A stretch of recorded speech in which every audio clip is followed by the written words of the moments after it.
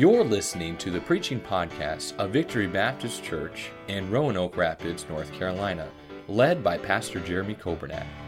It is our desire that you will be helped by this Bible message.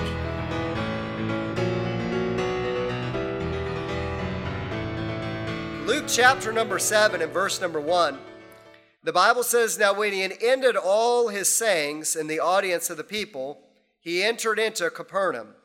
And a certain centurion's servant, who was dear unto him, was sick and ready to die. And when he heard of Jesus, he sent unto him the elders of the Jews, beseeching him that he would come and heal his servant. And when they came to Jesus, they besought him instantly, saying that he was worthy for whom he should do this. For he loveth our nation, and he hath built us a synagogue." Verse 6, "Then Jesus went with them. And when he was now not far from the house, the centurion sent friends to him, saying unto him, Lord, trouble not thyself, for I am not worthy that thou shouldest enter under my roof. Wherefore neither thought I myself worthy to come unto thee, but say in a word, and my servant shall be healed.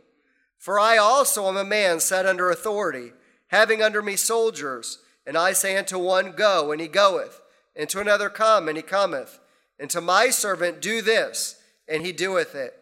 When Jesus heard these things, he marveled at him, and turned him about, and said unto the people that followed him, I say unto you, I have found not found so great faith, no, not in Israel. And they that were sent, returning to the house, found the servant whole that had been sick." Amen. Let's pray. Father, we love you. Thank you for your word. Thank you that it never ceases to amaze us, the power that is in your word and the power that is found in Jesus Christ. I thank you for this story. I thank you that it's true. I thank you that it's real. I thank you that that same power is available to us today. And I pray that you would speak to our hearts. Help us to be open and receptive. Help us to be hearers of the word, but may we also be doers of the word with what we hear this morning. We pray these things in Jesus' name. Amen. Thank you for standing. You may be seated. In Luke chapter 7, we find a centurion. A centurion was not only a soldier, but he was a man who had 100 soldiers that ranked under him. This was certainly a man who was important. This was a man that had some power. This was a man that had some authority. Obviously, this was a man's man. You know, you're not going to put a wimp in charge of 100 soldiers, but he had the respect and the command of these men. And the Bible tells us that this centurion, as strong and as powerful as he was, he cared about the condition of his servant. Have you ever thought about that? You know, many times in the Gospels, people would send to Jesus for their children. You know, my son is sick or my daughter is sick. But this centurion, he was very concerned and burdened for his servant who was sick.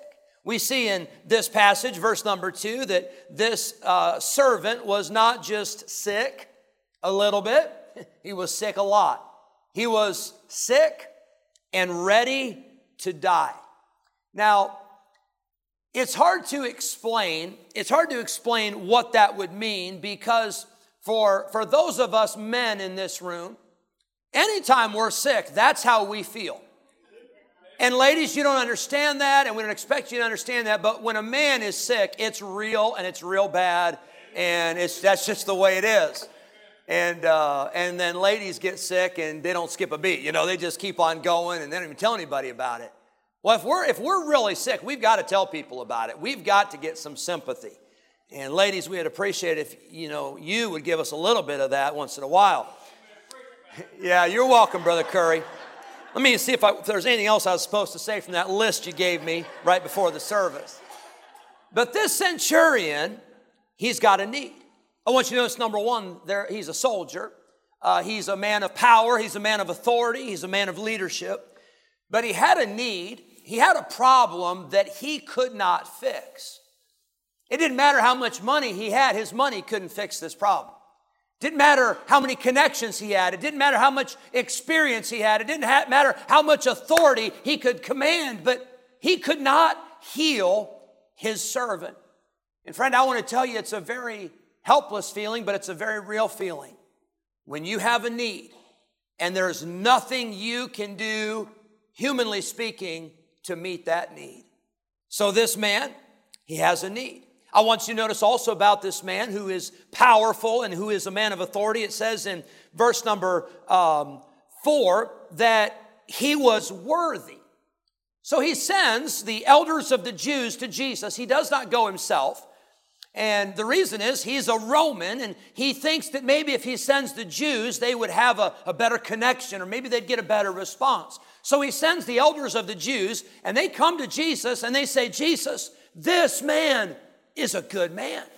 This man is worthy. If you heal his servant, you would not be sorry that you did it. He is absolutely 100% worthy of this deed. They go on to talk about him, and they say in verse number 5, for he loveth our nation. Now here's a Roman soldier, but the Jews say he loves our nation. He cares about our people. He is truly concerned with our well-being. Now I'm going to take a little rabbit trail, and it's okay once in a while to take a rabbit trail as long as you bring home a good rabbit. And I want to say that in our world today, there's nothing wrong with loving your country. As a matter of fact, I hope you do. I hope that you love and appreciate what we have in this country. It's not a perfect country, but there's not a country on planet Earth that I'd rather live in than the United States of America. I think it's okay to be patriotic. I think it's okay to do the pledge to the flag. I think that's wonderful. I think you need to do that. Don't ever let that take first place in your life. Don't let that ever become more important to you than God. Don't ever idolize or put a politician on a pedestal more than you would Jesus Christ. He's the only one worthy of our praise. He's the one that we worship. He's the one that we serve. But they made this statement. He loves our country, and he built a synagogue. Wow, here's a man that took money out of his own pocket and men out of his own authority, and he had a temple built. I believe he financed it. I believe he organized it. I don't know if he actually did the work, but he was responsible for it. You say, well, Pastor, we could never do that. You imagine how much it costs to build a church? We're talking millions of dollars. You say, I could never build a church. Well, I got news for you. You don't have to. Because Jesus Christ is the one that's building his church. And he promised that he would build his church and the gates of hell would not prevail against it. But he allows us to have a part in the work of God. He allows us to have a part in building the church. You say, but I never took a hammer. I never put up a piece of sheetrock. I never put in a light fixture. I never put in a pew. Well, you didn't have to. You know why? Because you gave. You gave your tithe and you gave your offering so that the work of God could continue. You prayed, you served faithfully in the ministries, the nurseries and the bus ministry and the children, the choir, and you've prayed and you've sacrificed and you've been involved and you're here today. And did you know that we get to have a part in building the church of Jesus Christ? It's not our church, it's his church. But he builds it and he allows us to have a part in building. This man, he obviously cared about the Jews. He actually had a respect and a reverence for God. He built a synagogue. He was a great man. But he comes to Jesus through these elders of the Jews that he sends, and he comes to Jesus on the behalf of another. He's not coming to ask for Jesus to heal him. He's asking for Jesus to heal his servant. This is what we would call intercessory prayer. It's where we're praying for somebody else. And let me tell you, the Bible commands us to pray for one another. The Bible says in 1 Samuel that God forbid that we should sin against the Lord in ceasing to pray for you. So many times, if we're honest, our prayer list is, Lord, I need this, and I got to have this, and I want this, and I want you to do this. And if we're not careful, our prayers are all about us, rather than a prayer for somebody else. Remember that passage in Job 42? Where the Bible says at the end of Job's life, after all the problems and all the difficulty, and his friends were so critical, and his friends were so discouraging, but the Bible says that God turned the captivity of Job when he prayed for his friends. Why don't you try that this week? Why don't you try praying for your friend? Why don't you try praying for a family member? Why don't you pray for a coworker? Why don't you pray and intercede on behalf of another for God to hear and God to answer? This man is interceding on the behalf of his servant. Number two, I see not only the soldier, but the servant. This servant, and in Bible times, I think you understand this, servants were not usually given the option of who they wanted to serve. Usually, they were serving a master and it was not by their choice. They didn't get to shop around for a better job or better pay or better benefits or better hours or better, housing. No. When you were a servant, you were usually stuck in that spot. But would you notice with me what it says in verse number 2? There was a certain centurion servant who was dear unto him. Isn't that awesome? This soldier, this centurion had a servant, and that servant was dear.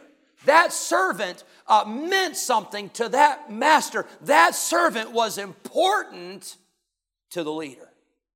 Friend, I want to tell you there's a lot of applications here, and I don't want to get bogged down on this thought. But let me say, if you are a leader, if you are an employer, if you are a manager, if you are a supervisor, the people that work under you, they ought to know that you care about them. And that was kind of quiet. Did I say something wrong? Let me say it again.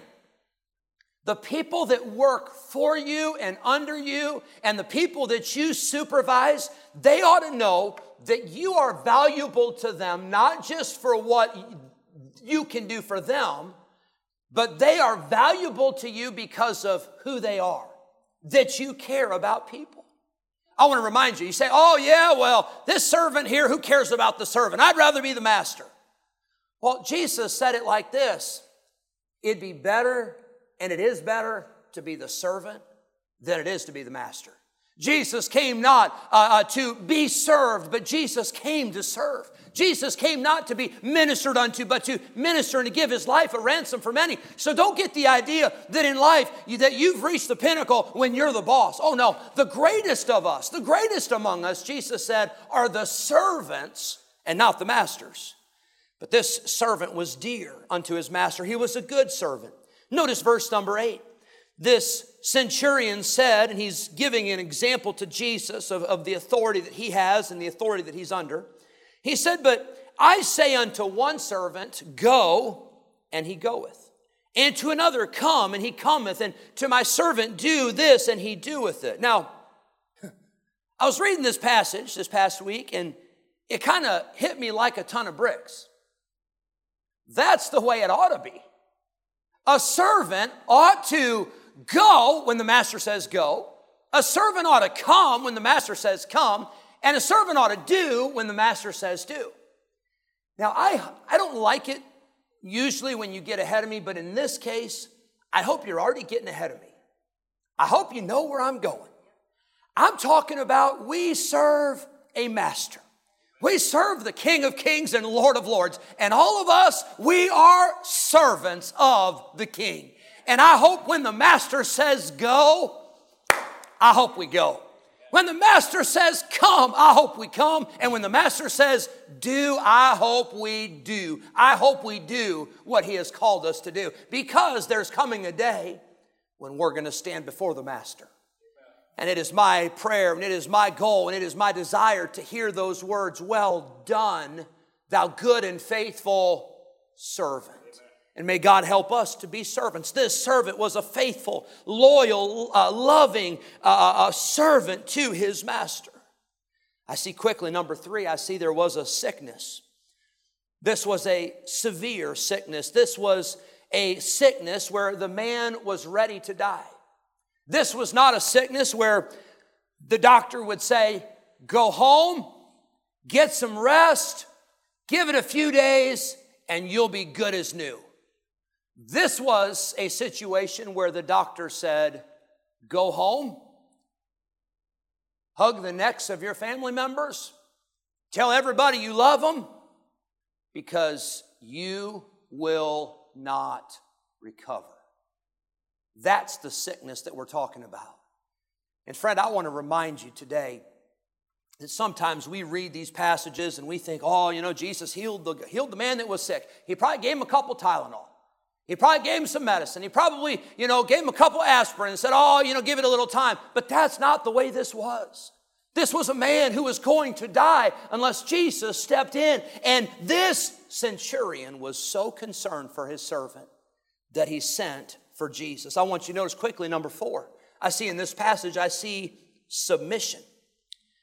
When the centurion heard about Jesus, the Bible says that he sent the elders of the Jews to Jesus. He did not go himself, but he sent them in verse number 3, and he said, I want you to beseech Jesus.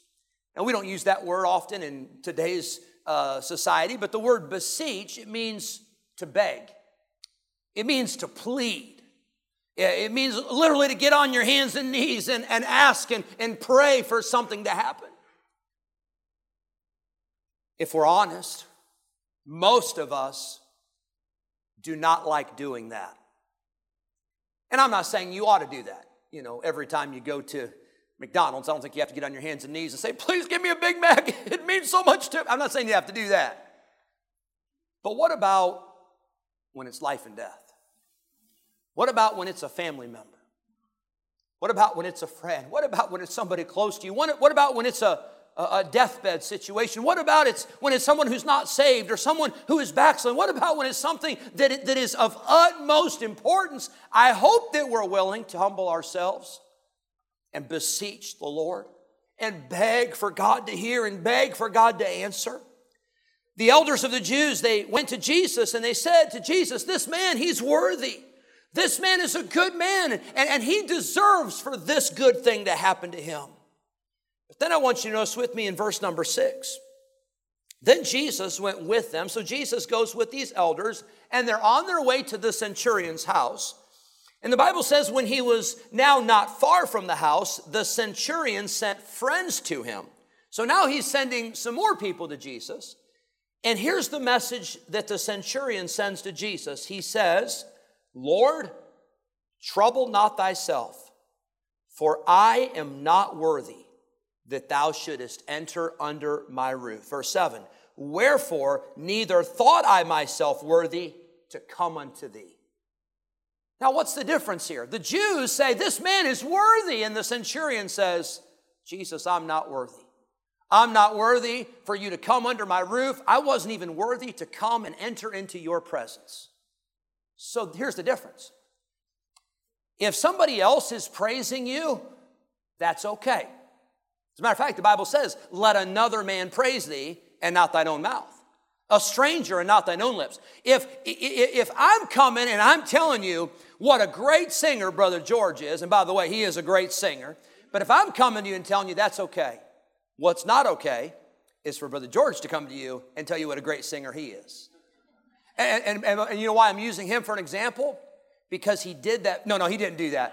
Because he doesn't do that. But it's okay if somebody else praises you, and just be careful when you hear it, make sure it doesn't go to your head. And when you do hear it, make sure you're quick to give God the glory. But it's not okay for you or me to tell everybody how great we are, because the honest truth is we're not great. We're a bunch of sinners. We are human beings that are fallen, and we are human beings that fail every day, and we need the grace of God. We need the help of God. And this man said, I am not even worthy to be in your presence. May God help us to have that kind of humility. We live in a society where we're so entitled. We live in a society where we think we deserve everything. We live in a society where if somebody even looks at us funny, we get all mad and we bristle and we get all upset. May God remind us of who we really are.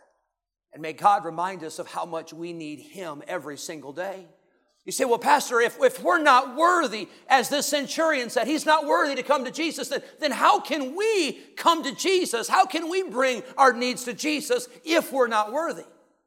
Well, the book of Hebrews tells us in chapter 4 that we are to come boldly, right? Unto the throne of grace, that we may obtain mercy. So we need help that we can't give. We need something we don't deserve, that we may obtain mercy and find grace to help in time of need. But Hebrews 4 tells us the reason that we can approach the throne of grace boldly is because we're not coming in our merit. We're coming in the merit of our high priest, Jesus Christ. So when I come before God, I'm not saying, God, it's Jeremy again, and I just want, no. I say, Lord, I'm here today, and I'm not here because of me, but I'm here because of your Son. And I'm coming boldly, not because of what I've done, but I'm coming boldly because of what Jesus did for me. And that is how we come before the throne. That is how we make our request known, through Jesus Christ and his merits rather than ours. Notice verse number 8. The centurion said, I also am a man set under authority. He said, I've got people that I answer to. I've got some generals, and I've got some sergeants, and I've got some people above me. And he said, and then I've got some people that are under me. He said, I know how that works. He knew about submission. This centurion knew how to submit to authority, and he knew what it was like to have people submit to him. I want to ask you this morning, and when I ask you a question, I hope you know I'm asking myself too, and I've already asked myself this question. But are we willing, honestly, truly, are we willing to submit to the authority of God in our lives? When God speaks to you about something, are you willing to say yes? Are you willing to yield your will to say, I'll submit to the Holy Spirit of God, whatever he wants, whatever he says, that's what I'll do? Are you willing to submit to the Word of God? Are you willing to submit to those things in your life? I hope so. You say, well, Pastor, I would be willing to submit, but God just hasn't really spoken to me, and God really hasn't showed me anything, and God hasn't pointed anything out. Well, that also is a problem. Because maybe it's that we're not reading the Bible, or maybe we're not listening for the Holy Spirit. I know the Holy Spirit's working on me. I know the Holy Spirit's speaking to me. I know the Holy Spirit convicts me. And can I tell you, when he does, I want to answer. When he does, I want to say yes. But we see the lesson here of submission. Quickly, number 5, I want you to notice the statement. I love this, verse number 7. The centurion has now sent some friends to Jesus. They're getting close to the house. They're not there yet. But he sends the friends and he says, tell Jesus, just say in a word, and my servant shall be healed. Now think about this faith. He says, Jesus, I have so much confidence that you can heal my servant. You don't even have to come. You don't have to be on the property. You don't even have to be under my roof. You don't even have to touch the servant. You don't even have to speak directly to the servant. If you would just speak, I know that would work. If you would just speak, that would be enough for me. And friend, here we are. And I think if we were honest today, I think we'd say, if Jesus would speak to us, if we could get a word from the Lord, that'd be enough. That we'd be okay. All the problems, all the cares of this life, we know that those could all be fixed with a word from the Lord. But I wish we had a word from the Lord. And I'm here to tell you this morning, we do. I'm here to tell you this morning that we don't just have a word, we got all of them. We've got the whole Word of God. We've got the whole Bible. This centurion, he didn't have the whole Bible. He may have studied some of the Old Testament law as a Roman. He may have begun to search and to study about Jesus, but he didn't have what we have. And by the way, not only do you have the Bible, not only do I have the Bible, we've got the Holy Spirit living inside of us. If you're saved, the Holy Spirit of God lives inside of you. Your body is the temple of the Holy Spirit. And you and I, we not only have the Bible, we not only have the Holy Spirit, but we have the local church where we can assemble 3 times a week and we can be helped and encouraged and strengthened. And God uses those things to solidify our faith. I hope that we could have that same confidence. Lord, if you would just speak the word, everything would be okay. I see his statement. This was not a Jew. This was not a religious man.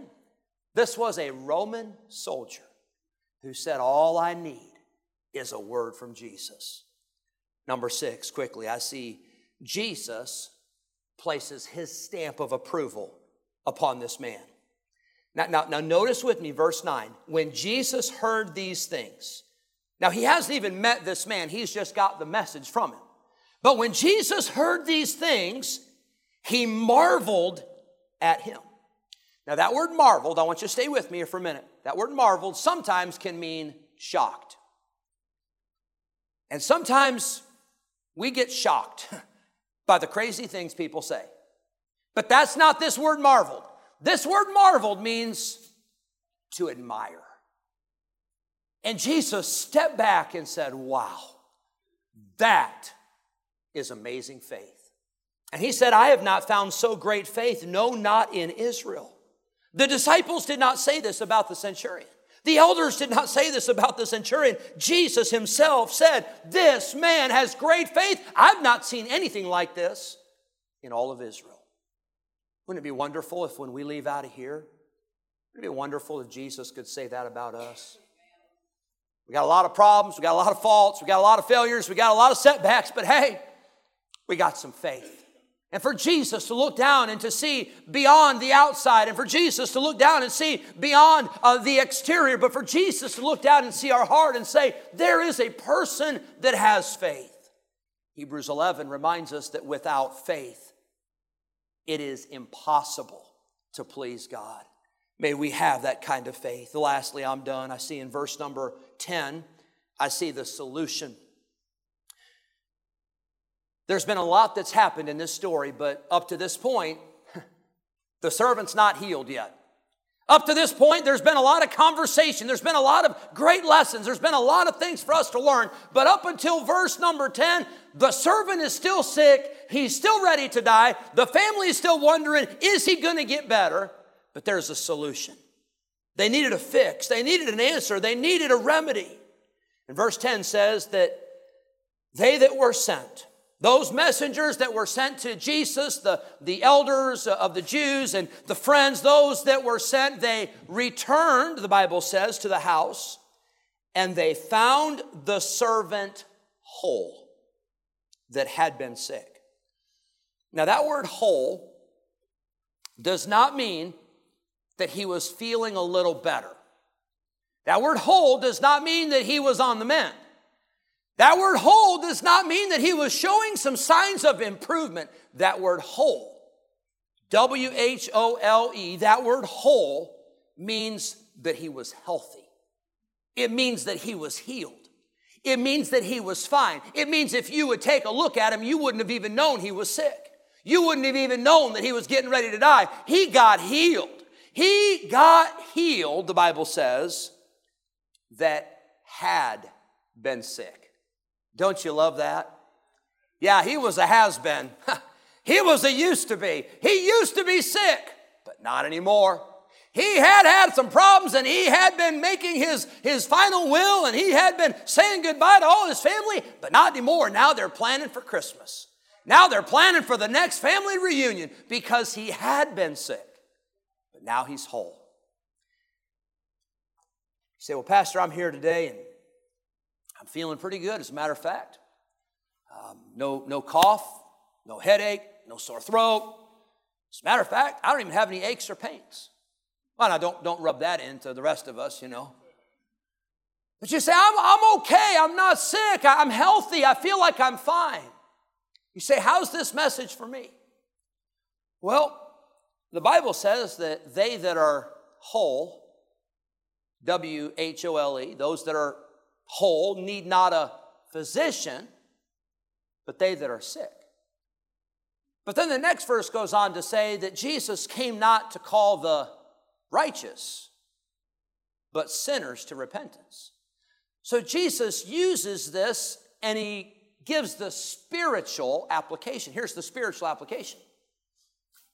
If you are whole, if you are righteous, then Jesus didn't come to help you. Say, well, what does that mean? Well, it means if you think you don't need Jesus, he can't help you. Because he's not going to force himself on anybody. He's not going to come and he's not going to force you against your will. You have the opportunity to choose to receive him or reject him, but it's your choice. So the Bible says that Jesus came not for the righteous, but he came to call sinners to repentance. So who's a sinner? Well, Romans 3:23 makes that pretty clear. We're all sinners, for all have sinned and come short of the glory of God. And so Jesus came to heal everybody who admits that they've got a problem. And if you're here today and you've never been saved, I want to tell you, you've got a problem like the rest of us. We're all sinners. But your problem is that you haven't gotten it fixed yet.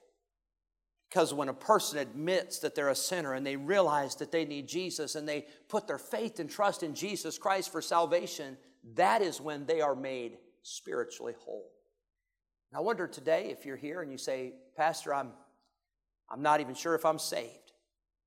Josh got baptized today, and he got baptized because there was a time and a place where he put his faith and trust in Jesus Christ. He's been made whole.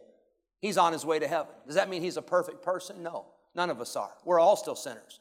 But the difference is some of us are sinners that have been saved by grace, and some are still sinners in need of that saving grace. But you're here, maybe you've never been saved. Today's the day for you to put your faith and trust in Jesus Christ. But maybe you have been saved, but maybe you've allowed that sin to get back in, and that sin doesn't steal your salvation, doesn't rob you of eternal life, but that sin robs you of joy, and it robs you of victory. And that sin separates between you and God, and it keeps you from having the fellowship. Is God still your Father, and are you still His child? Absolutely. Nothing can change that. Nothing can separate that. But your fellowship can be stopped. Your fellowship can be damaged. And as for me, and I hope for you as well, I'm saved, I'm going to heaven, but I want to walk with Jesus every day. And I want to live in fellowship with God each and every day. And I can't do that with sin. I've got to have that sin dealt with. I've got to have that sin confessed so that the blood of Jesus can cleanse and forgive me. Thank you for listening to the preaching podcast of Victory Baptist Church in Roanoke Rapids, North Carolina, led by Pastor Jeremy Kobernat. For more information about our ministry, please visit our website at vbcrr.org. May God bless you as you serve Him this week.